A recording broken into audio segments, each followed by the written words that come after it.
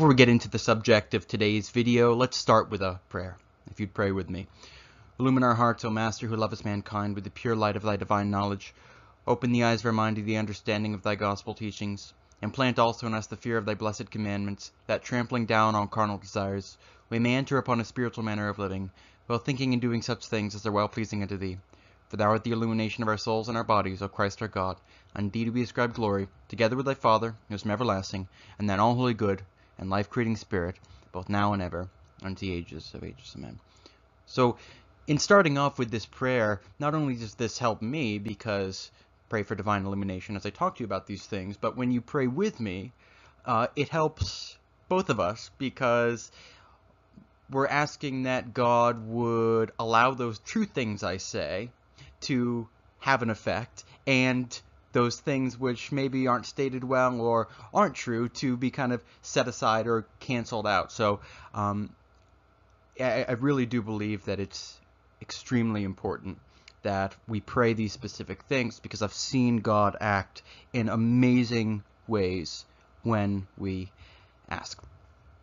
So before we go on to the main subject of the video, I just want to briefly say that if you have not already done so, and I so appreciate everybody who has done so, if you've not already done so and you're in a financially good position, you're a regular viewer, or a new viewer who's just enthusiastic, I really do appreciate all of those who make a contribution through Patreon, but also those who make a one-time contribution. You can comment and we can set up something through Venmo. We could like talk on the phone for if you wanted to give, you know, something. I don't know.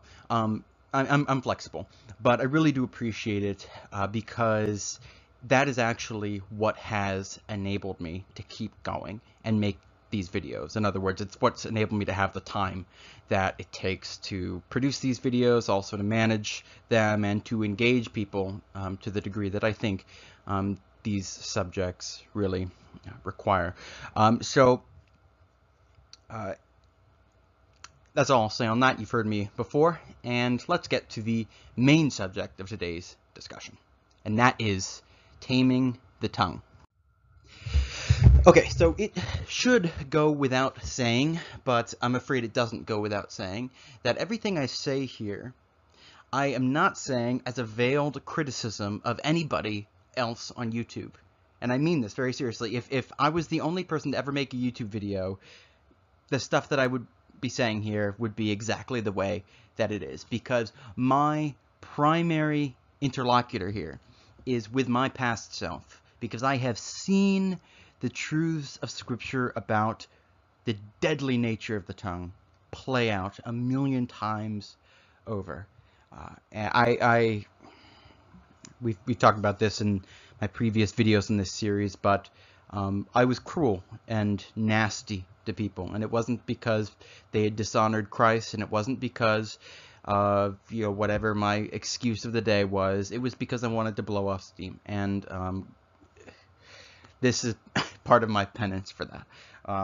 But I hope that one of the ways in which God turns that for good is that I'm able to say something which might edify you in these videos. So let's talk about the way that Solomon discusses the tongue in Proverbs.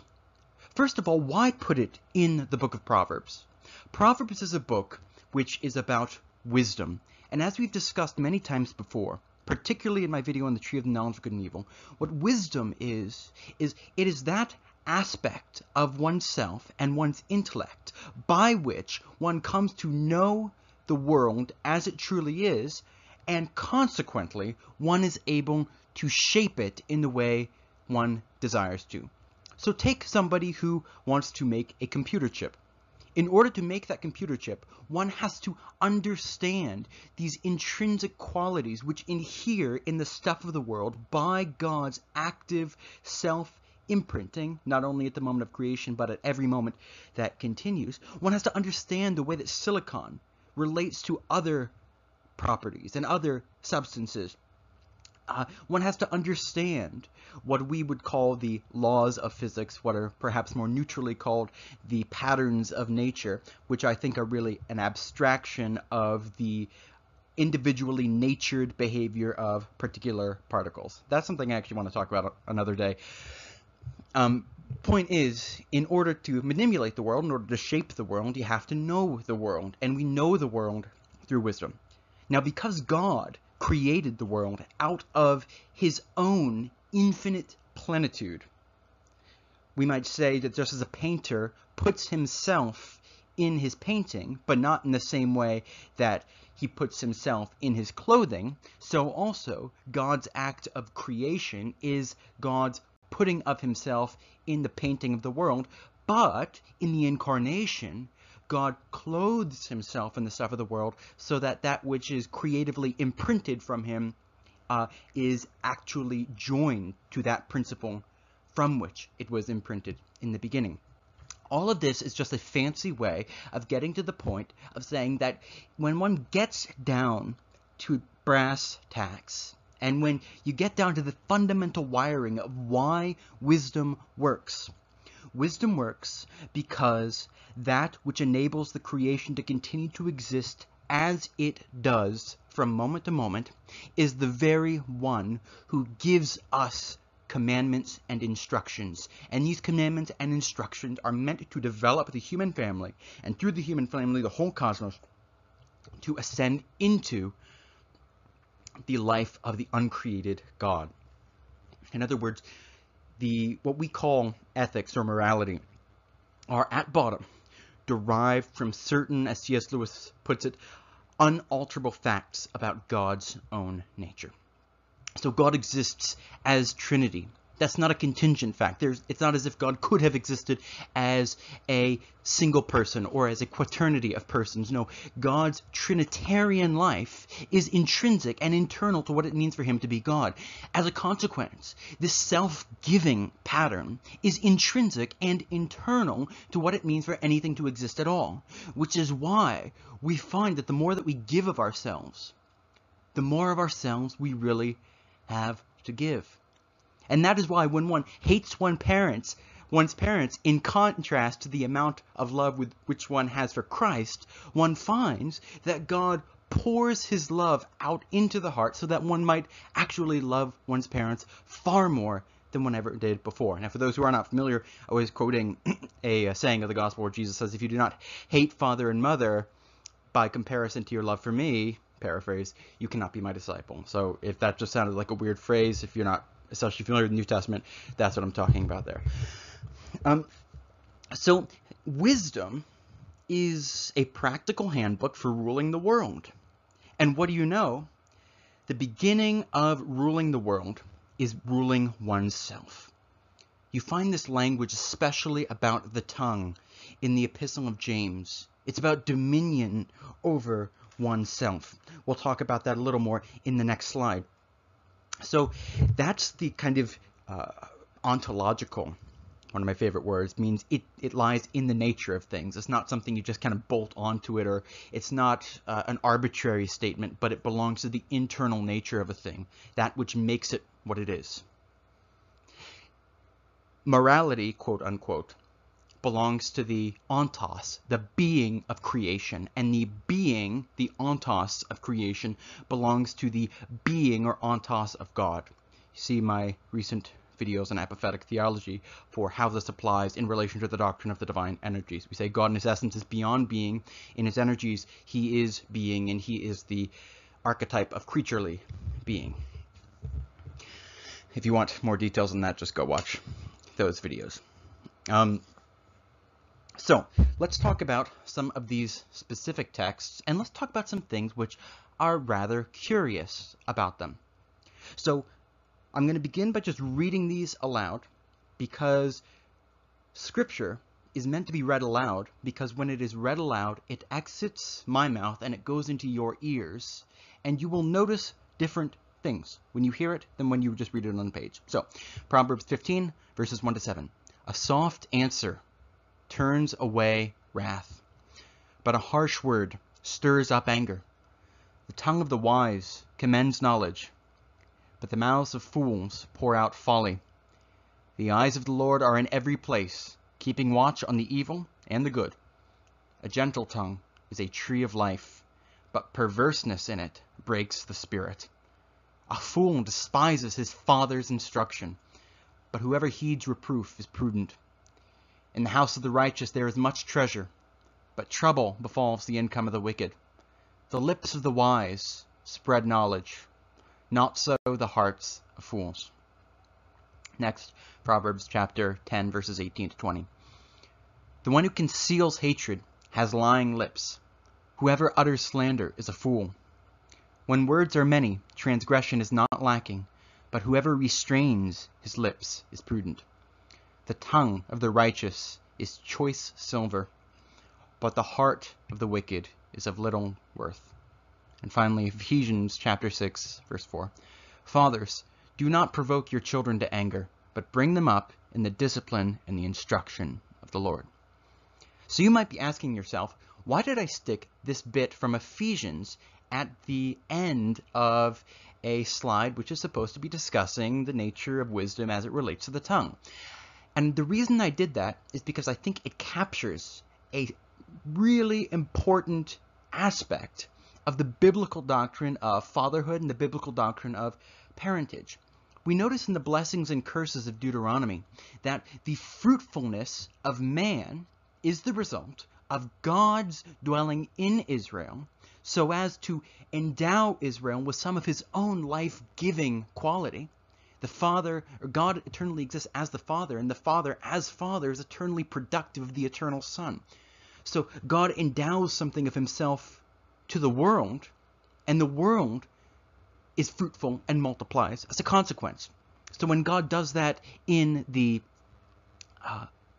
Holy Temple, it says that God plants Israel in his sanctuary. And it's because the fruitful, life-giving God is in the temple that Israel becomes fruitful and life-giving. Well, man was created as the Lord of the cosmos, not arbitrarily, but because man is a miniature representation of the creation. So the instruction book, which tells you what everything in creation is, there's a miniature copy in every human being in an individuated way, that is, in a unique way to every person. Everybody has a different complementary perspective on the very same truths about God and about the world. So when God dwells with his people and he endows Israel with something of his own life, his own fruitfulness, well, that flows out from the Holy Temple, and there are trees which pop up by the river of life. And so the life of God is given to the people of God, and through the people of God, it is given to the entirety of the creation. And this dynamic is represented in the language of parentage, and specifically in the language of fatherhood, though in most cases it also applies to motherhood. So consider in the book of Isaiah, when the prophet is speaking of the coming of the Messiah. This is part of that longer section which includes the suffering servant, Isaiah 53. Well, the prophecy of the suffering servant is preceded by the statement that God sends forth a word which will not return void, but which will do that for which God purposes it. And what does it do? It goes into the ground like a seed and like rain. The prophet Isaiah is echoing Deuteronomy 11 here. It goes into the ground like seed, and fertilized by the rain of the Holy Spirit, it gives birth to this fruitful, wonderful, branching tree. And that's why it calls back to that earlier language in Isaiah. Jacob shall take root, Israel shall blossom forth, and send forth shoots, and fill the whole world with fruit. Sometime when you're walking outside, just look around at the trees and the plants and think of how unbelievably amazing every single one of those is. Think about how it relates to light and water, and think about how important light, water, trees, and man all are in the biblical vision of things. At every moment, the creation is pulsating with divine life, and thereby telling of the way that God lives and the way that we live in God. Creation is always fruitful and bursting forth with multiplying, branching trees, all kinds of life. Well, what is fatherhood all about? I think the basic core concept in fatherhood, at least as it regards our discussion today, is this idea that the qualities of the father's existence are imprinted or endowed to the children who are begotten through this word. Okay? So you look at the Catholic epistles, that is, epistles of James to Jude. Look at how often it speaks of the living and abiding word that is fruitful. And so James 1, 17 to 18, of his own will he brought us forth by the word of truth. We are made fruitful through the word. Colossians says this, the word is fruitful and multiplying.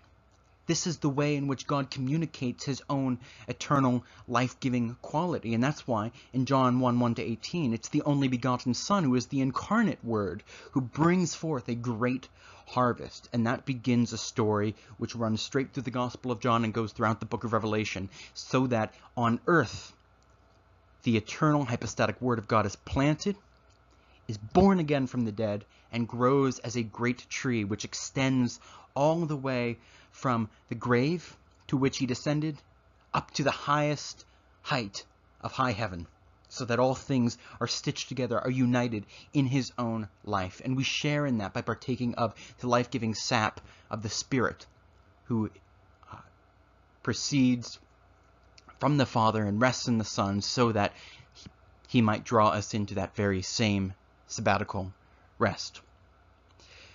So this imprinting of the qualities of the Father on the children, I think that's the central concept, at least for today's purposes. Now, think about how the prophetic calling works in the Scriptures. The prophetic calling is very intimately associated with lips, with the tongue, with the mouth. Think about what Moses says when God calls him to be a prophet. I'm a man slow of speech. Jeremiah says the same thing. The word of God touches Jeremiah's lips. Isaiah, a seraph, brings Isaiah a coal from God's altar, flaming, burning with the divine presence, touches Isaiah's lips. And Isaiah anticipates what will happen to all Israel through the atonement of Christ. Because Isaiah is a man of unclean lips, because he dwells among a people of unclean lips. Well, because Isaiah is cleansed by the flaming, uncreated life of the Spirit, that is a sign of hope and redemption for the whole nation. And through that nation, the world. So we see that a prophet, in order to be a prophet, is not just given things to say, but is actually changed from the inside out. Something about that person is changed. And how? It is by the uncreated life of God, by the Spirit, by the Word, which dwells in them. When we're told in the book of Samuel that King Saul was included in the prophetic company, he was later expelled from it. When he's included in the prophetic company, such that people ask in a positive way, is Saul also among the prophets? It says God gave him another heart, because it is the heart from which the mouth speaks, and it is the heart into which the seed, which is the word, the logos of God, enters and gives birth. So that's why in Samuel, the prophet Samuel becomes father to King Saul, then later to King David. There's this father-son theme running throughout the book. That's why King Saul asks of David, who is his father? It's not a sign of a so-called literary seam indicating two originally contradictory and independent sources. No. It's part of the theme of fatherhood, which is running right from the first chapter all the way to the last chapter. And that theme of fatherhood, of course, has to do with the fruitful ground, which is why the very last chapter of the book is buying a field upon which Solomon will build the Holy Temple. And remember what God says in Exodus 15, God will plant Israel on his holy mountain. So this is all running and uniting together. So it's in this context that I want to call your attention to something I've highlighted by bolding specific words on the slide here if you're watching on YouTube. You will notice that when Solomon speaks of folly, the failure of teaching, the failure of the fool to teach is not in his lips, it's in his heart. the possibility to speak wisdom into the world, which matures, creates, develops the world, makes it more rich, makes it more valuable, that possibility has already been spoiled if one has a heart that is enslaved to the flesh. The Lord Jesus says, out of the abundance of the heart, the mouth speaks. Jesus says, by our words we will be justified. By our words we will be condemned. And that's because justification, this declaration of a person as righteous by the word of God, the creative word of God, which actually makes us righteous, justification is being included in that righteousness of God in which all things are harmonized and balanced with all other things. And the only way that these harmonious relationships can be restored are through words which build up in charity. So why is it that the fool, in Solomon's understanding, cannot teach? It is because the fool has a heart which is still dominated by an inclination to hatred, which doesn't mean just the most intense, burning forms of hatred. It means that heart which looks upon someone who has said something perhaps silly, and the first inclination of the mind is to rejoice because, I'm not silly like this person, or one delights when one sees someone's life falling apart because, I've got to tell my friend about this. And I'm saying these things from introspection. This is what it means, I think, when Paul says that true divine love does not rejoice in wrongdoing, but rejoices in the truth.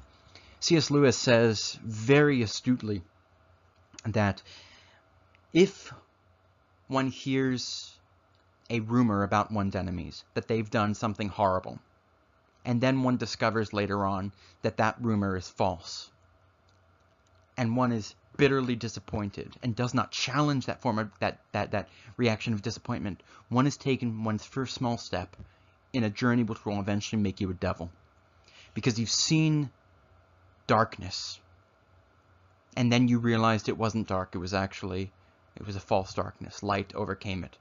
But you preferred the darkness to the light. You wish the world was darker than it was. And that is a way of life which will destroy you. And that's why I think gossip is especially dangerous. Churches at the local level are destroyed by gossip. The enemy loves gossip because it seems so mundane. It seems so minor. But what one isn't seeing when in an individual moment of gossip is that long, slow journey where one's joy and desire is built up around that which is not good, around that which is not the truth, so that one gets the most pleasure out of evil. And so if God wipes all the evil out of the world, as he will do, what is there left to rejoice in? There's nothing more to gossip about. And I think we can all see this in our own heart. There's some kind of disposition to rejoice in wrongdoing, not only because we think it makes us look better by contrast, but also there's this bizarre, and all evil is at bottom bizarre when you get down to it's like what makes it sinful. It's utterly bizarre. What is it about someone doing something stupidly wrong that makes us so happy to talk about it? It doesn't make any sense. It's not supposed to make sense. Sin has no logos. And this fruitfulness, which belongs to words in their genuine divine character as words, is what I think explains the language of wealth and riches here. It's what explains the language of the wise tongue being a tree of life. Because goodness, as goodness, is infinitely powerful. Evil is not powerful. It is pathetically weak. This is why you have to go through the struggle of the trench warfare of putting to death the flesh every single day. And it's why you have to go through the process where the flesh rises up against you and you have to fight it by the Spirit. And you're gonna lose many individual battles. You're gonna take lots of blows. But if you weren't put through that process, the strength of the sin would never be separated from the sin itself. Because let me tell you something, when you cut off by the Spirit the strength which is attaching itself to the sin, but which really belongs to goodness intrinsically, when that which once rose up as your enemy bends its knee in obeisance to your will, when your knee bends in obeisance to the will of Christ, that's everything. That is what it means to be a gloriously exalted human being. And that's why God has ordained sanctification in the way that He's ordained sanctification. And this idea of power, the basic inner concept is power to shape and change the world. God is infinitely sovereign in relation to the world because He is the world's creator. He's the one who decided the way that everything was going to be, and thus the buck stops with Him in deciding the way that every individual thing is going to be in the course of history. That's why His sovereignty is always linked to His being the creator. And that's why we acquire sovereignty over the world when we are joined to that uncreated life of God. Consider what is written in Philippians chapter 3. I've quoted this before, but I think it's a really important verse in understanding the way these concepts relate. Chapter 3, verse 20, our citizenship is in heaven, and from it we await a Savior, the Lord, Jesus, the Messiah, that is the King, who will transform the body of our lowliness to be like the body of His glory by the power that enables Him even to subject all things to Himself.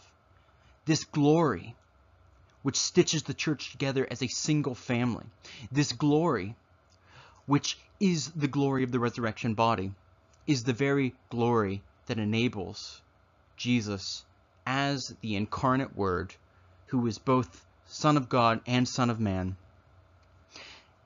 It is that glory by which He rules the world. And this is what speaking the truth in love really does. In a way, when one understands the inner nature of moral goodness, there is no practical distinction between moral goodness and a utilitarian concept of goodness. Now, don't misunderstand what I say here. There is an epistemic difference in that one must obey God in faith, even when one doesn't understand why He has commanded what He's commanded. But in the wiring of the world, in the life of God, it just so happens that God is the wisest being, that God knows how everything works. And so to be obedient to Him from the heart is the way that you will truly have all of your, in the life of the world to come, human problem solved. That's the way that the creation really will be most infinitely fruitful. Well, this idea of a tree fruitful through time, or the idea of one's financial assets or one's property considered simply in monetary terms, because if we say someone is a multimillionaire, we don't mean they have several $million, so I think we sometimes slip into that manner of speech, but I want to avoid it because I think it's not actually an accurate understanding of what wealth is. What we mean is that their assets, including their house, their car, furniture, all of that stuff, when it's considered in terms of the money that it would be converted into if all that stuff was sold, it would be $3 million. But it's very likely that someone who has $3 million has less than $1 million in cash, because currency is value in motion. You want to buy a new house, you got to sell your old house, you convert it into its cash value, and then you buy a new house with that cash. So you had the house, you convert it into currency, and then you convert the currency into another house. And so it is currency, current, like the current of a river. Or the current moment means time as it flows from past to future, and current is the present moment. Whether that's the etymological reason, I don't know. I suspect it probably is, but I don't know. I'm not going to tell you that I'm sure about it, because I'm not. But if that's a helpful image, maybe that'll help you in the future. But I think this also relates to the meaning of wealth in terms of the theology of Proverbs, and in terms of Proverbs' theology of time. Because Proverbs is all about wisdom in considering more than your immediate desires. You want joy, right? You want to be happy. You can't not want to be happy. Of course you want to be happy. And rejecting sexual pleasure in the moment might mean rejecting a moment of happiness, or what you consider to be happiness. But you reject it because at the right hand of God are pleasures forevermore. And the path to the right hand of God through the Spirit is in rejecting the immediate inclinations of the flesh, by which I mean the inclination of our will as it tends towards death, as it tends against the end for which it was created on account of the fall. So we have a good inclination and we have an evil inclination. And through wisdom, we identify one instead of the other, and we embrace the good instead of the evil. Well, every word of God bears much fruit. When God speaks, when he does something, he knows exactly why he is doing it. He never does something from mere instinct. God has no subconscious, because he infinitely knows himself. And so whenever he speaks, he knows exactly why he spoke what he spoke. He knows exactly why he spoke in the way that he spoke. And he knows exactly what he desires to get out of it. And guess what? He unfailingly does get out of it that for which he desired. We've talked about the way this relates to free will elsewhere, but as an Orthodox person, I affirm libertarian freedom. I don't want to get into that now, but if you're just wondering about that, I do have other discussions about that subject. And the same is true with speaking the truth in love. So we want to spread the truth, right? But why is it that Paul specifically says speaking the truth in love? To say speaking the truth in love, for that not to be redundant, that means it certainly does not mean speaking the truth is love. In fact, the fact that Paul makes that qualification suggests that there is a temptation to use truth as a bludgeon, to speak the truth in a way that is not charitable. And the fact that the New Testament, as well as Proverbs, lays such a heavy emphasis on gentleness. Peter speaks of gentleness and respect in answering people's questions, suggests that while there are circumstances in which very sharp language like Matthew 23 is warranted, all things being equal, it's probably not the case when we're dealing with, an individual who we're just engaging with them. I know, and again, I'm just speaking on my own behalf here. I know that in the past, I would often kind of point to these texts in the New Testament where Jesus speaks very sharply. I would say, see, I'm just following Jesus' example, but if I looked at my heart then, and again, speaking on my own behalf, not anyone else's, looked at my heart then, that wasn't the real reason why I was doing that. So, This is not the same thing as being nice. There's a difference between being gentle and kind and being nice, because niceness, in the extent of that word and what it signifies and the images it conjures up in our minds, niceness tends to suggest a kind of speech that takes avoidance of conflict as the supreme good. Now, Paul does say, as far as it is possible, be at peace with everyone. But there are some cases where it's just not possible. But we should try our darndest, as far as it is possible, be at peace with everyone.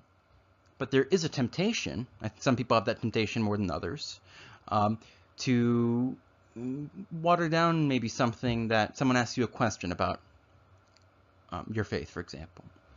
And there's a temptation to water it down because you don't want to have conflict. And then there's the opposite temptation to stir up conflict because one rejoices in conflict. But the essential quality of value is endurance to the future. And in order for something to endure to the future as identifiably itself, its structure has to be preserved in such a way that the later development is rooted in its earlier iteration.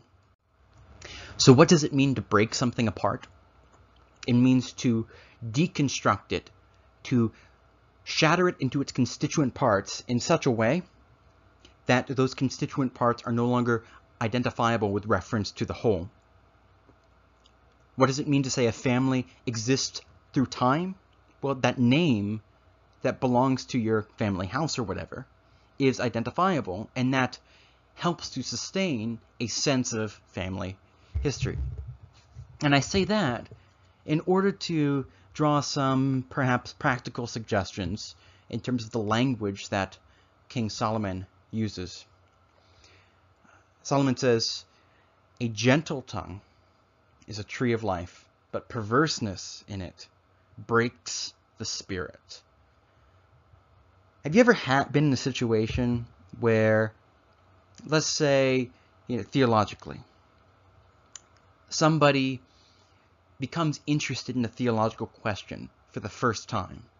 Maybe they even come to a position that's closer to your own position. But they become interested in that theological topic for the first time, and they use maybe some cliches that remind you of your past self and make you cringe, or they're trying to get at the right idea, but they get it in the wrong way, or they use an argument that you wouldn't use anymore.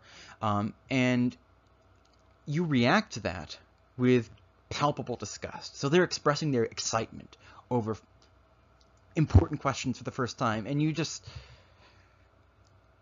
knock them down. And you can see kind of their eyes just drop. They thought they were going to have something exciting to share with you, to talk to you about, and you reacted not with anger but with disgust, and it breaks the spirit. Well, that means that the word of truth which was growing in them, at least with reference to this particular interaction, has been ripped up so that it will have less and less of an influence on them going forward, because they have less and less of a reason to continue to identify with that word which had been growing, imperfectly, no doubt, in them. If one wants one's articulation of the truth to shape people, and that's what it really means, love builds up, Paul says. Well, build, we should think concretely here. This is architectural language. Architectural language is so often coextensive with arboreal language, that is, language about gardens and trees and such. We plant and water, but God gives the growth. It says because temples in Scripture are built out of lumber and stone, both of which come out of the ground. So it's a tree house. The ark is a moving tree house. So it can be seen as a encapsulation of a garden, as well as a sanctuary? Well, if one's word is going to shape people, if that word is going to be rooted in the presence of Jesus Christ in your heart, so that when it proceeds from your mouth, it has power in it, and it will shape people, it will change the actions that they take going forward, it has to be in love. Because it's only in love that the person is softened enough so that they can hear what is being said. And in this case, I think love is very close to gentleness. So there are certain circumstances where gentleness is not what is called for. But I think in the case of persuading an individual person, that is, you're not just debating someone before an audience, but you're trying to engage with an individual person so that you can persuade them. Your goal, in my opinion, should be every 5 seconds, you want to get them to listen for 5 more seconds. Right? So that's the second most important thing. The first most important thing is that you convince them to just say a prayer, that God would reveal himself. But you want them to keep listening. And that's why gentleness softens the soil. It enables a person to really listen. I know I've talked about this in my previous videos on this subject, but it was such an influential moment for me many years ago when I made a habit of speaking with cruelty and disdain to other people. And I hope by God's grace, you could no longer describe me with those words, at least publicly. The heart is a different thing, but I think I'm gentler than I used to be. But there was a young man who sent me a message over AOL Instant Messenger when that was still around. He was an atheist, and he spoke with all of the kind of typical new atheist cliches. So you believe in a fairy, sky daddy, it's just like Santa Claus. But I was bored that day, and I decided, just out of boredom, I was going to see about responding to him with 100% kindness. In other words, I was not going to insult him at all. I was not going to imply he was a fool. I was not going to hit back. I was just going to answer the questions that he asked and try to communicate that to him. Within 5 minutes, this conversation turns from an argument on his side to becoming genuinely curious. And last I heard from him, he was a weekly churchgoer. This was many years ago. I don't know where he is today. By God's grace, he's still an Orthodox Christian. My point is, you cannot judge whether a person will ultimately be receptive by the first things that they say to you. And you would not believe the amount of people who, in the end, would be receptive to the stuff that one has to say if only one would abide by the biblical instructions on wise teaching. So for the fool cannot teach, because whether or not his mind knows the truth, out of the abundance of his heart, that truth is communicated in destructive speech. And that which by its nature is meant to build up will end up only destroying. So here's an analogy. You take a brick, say the brick is representative of the truth. And what you want is you want to build a great house. Well, that brick, taken alone, has destructive potential. You could take that brick and you could throw it through a window, it would shatter the window. But that brick, taken by itself, taken alone, does not have constructive potential unless it is combined with mortar. It's that glue which you put one brick on top of another so that they stick together. And so I think the brick represents your truth, and this adhesive represents love, because it's only in that glue that one brick is linked together with the other so that the foundation of your house and each successive layer is able to become a foundation for what comes next. This is the only way that you don't have to keep going back to square one. If a person is able to digest the true things which are being spoken, because one has framed them in such a way that it does not come across as an attack on everything that they are. Solomon in Ecclesiastes, what's often translated meaninglessness, should really be translated vapor, is chebon. It's the same word which forms the basis for Abel's name, Chebon. And as Solomon says, only God can shepherd the wind. And the point of the book is that only God determines what will ultimately come of our work during this life. And so the conclusion of the whole matter is to fear God and be obedient to his commandments and trust him that he will bring out of our work exactly what he desires to bring out of our work. And it's by speaking the truth in love, by using the tongue with wisdom, that we become, in our will, a participant in that great creative work that God is bringing through the history of the world. So I'll wrap up by some practical comments on Proverbs 8. The one who conceals hatred has lying lips. Whoever utters slander is a fool. Notice how throughout the book, a lying tongue has been one of the great enemies. And what Solomon is teaching here is that the only way that your tongue, that your lip is going to have any value is if it actually reflects what comes out of your heart. So the heart is the focal point for habituation of the will. That is, as one practices more virtue over time, one is more and more inclined to practice virtue. The relationship that has with the emotional quality is complicated, but that is what habituation looks like. And so as one is habituated in grace, those gracious words which one speaks have this two-way impact. They both shape the world and they also shape your heart. So you're building these two things at once. So the first point here is that if one speaks, one can't be just hiding a wicked heart. And then, whoever utters slander is a fool. And that's what is about the content of our speech itself.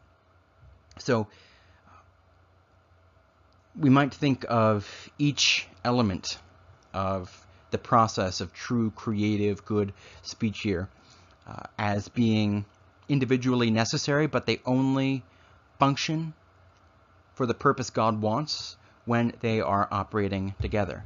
So if one speaks truth without love, it won't do through you what God wants to do through you, through the participation of your will. And if one speaks with gentleness but with no truth, it's the same problem.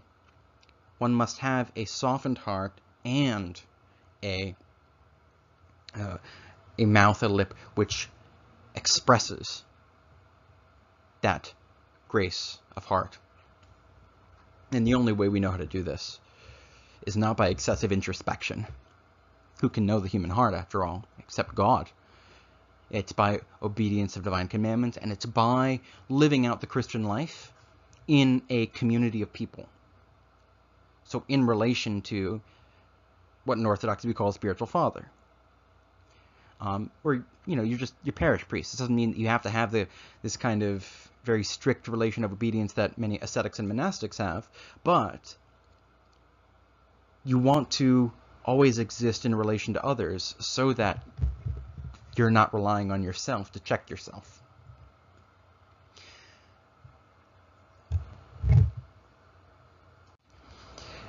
When words are many, transgression is not lacking, but whoever restrains his lips is prudent. And so we see here that good speech has a higher tendency to be concise. And I think the reason that this is the case is because if one speaks in a good way, every word is maximally effective. Every word is another pulse of life. But if one is speaking from folly, remember what we said earlier, sin has no logos. Sin has no real existence. It is only piggybacking in a corrupt way off the good. Well, if one is trying to use words to get the job done that words are meant to do, but one is trying to express folly, one has this linguistic vomiting, because no matter how hard one tries, there's never going to be enough words to do what words are supposed to do.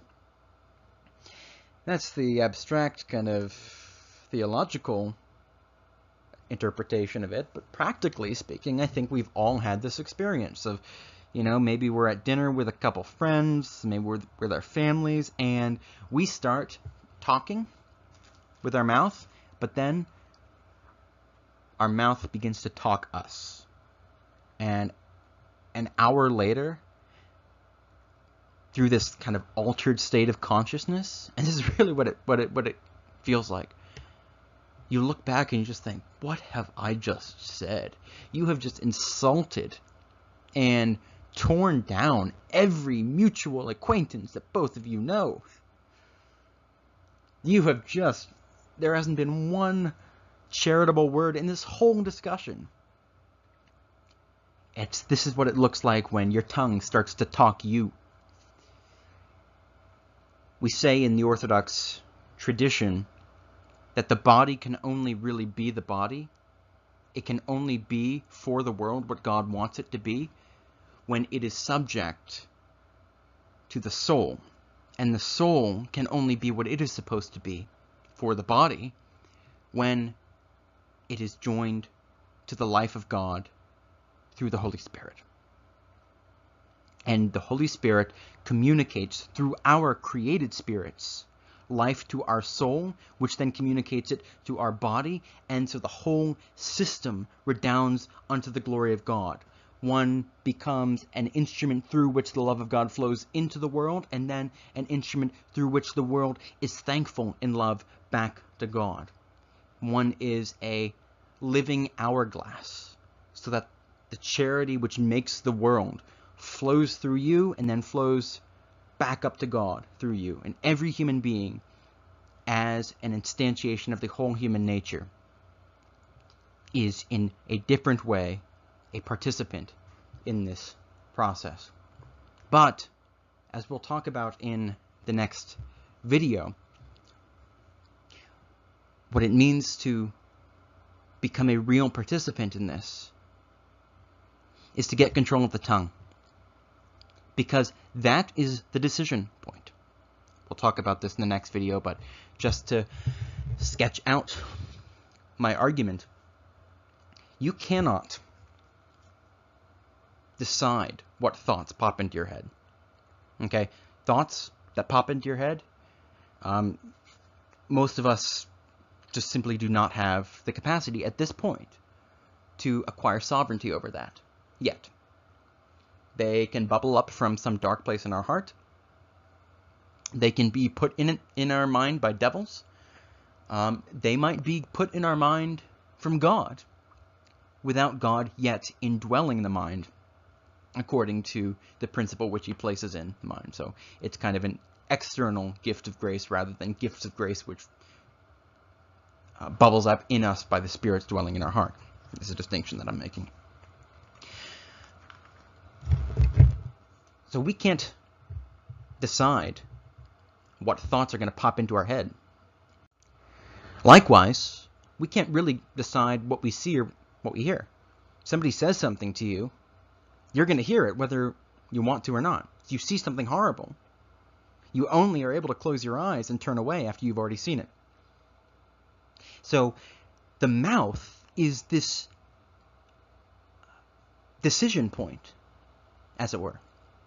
The mouth, this is the gate which decides what aspects of the world we're going to take into ourselves and then what we're going to put back into the world. So this is why eating is an image which is so closely associated with our relationship to the creation writ large. Our dominion over the world is expressed and exalted in the Eucharist, because the Eucharist, we take in the stuff of the world as it is joined to Jesus Christ and sanctified therein.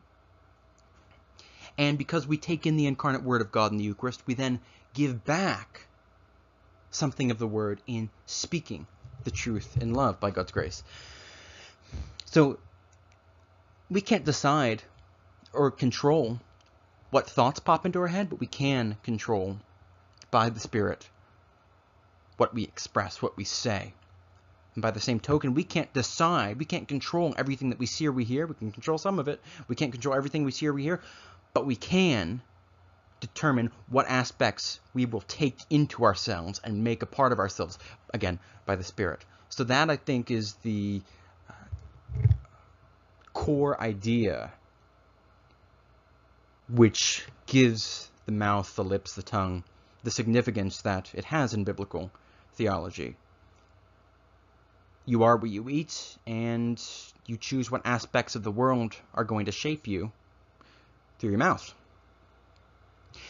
And you eat what you are because you come to like that which one takes into oneself. Solomon in Proverbs, he describes this process whereby a person at first sheds blood for utilitarian, pragmatic purposes, but eventually one begins to take joy in the act of shedding blood itself, even if it's counterproductive. You see this in Breaking Bad. I want to make a video on Breaking Bad sometime, but that's kind of like everybody makes a video on Breaking Bad, so I'll say some other stuff first. But anyway, you see this dynamic in action. You are what you eat, and you eat what you are, because the more one brings the world under the purview of one's choice in relation to it, the more one is locked into that specific relationship to the world. And that's the idea of the power of willing, becoming habituated in either good or evil, according to our free choices. So, as usual, we didn't get through everything that I wanted to get through today, but we did get through this slide, and there is one slide left, and we will do that in another video, perhaps very soon, perhaps in a week or so. But I hope you got something out of it.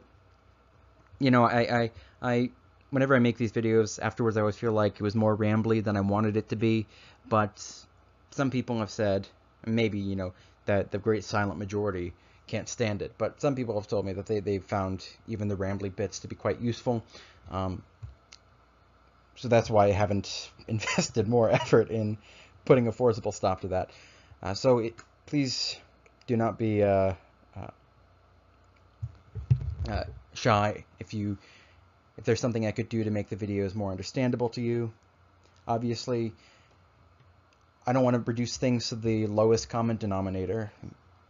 I'm producing a particular kind of video for a person who wants a particular sort of depth, but also which retains practicality. But if you already enjoy this content, but you think there's something I could do better, please feel free to share, especially if you're a patron, because that is right now the heart of my livelihood.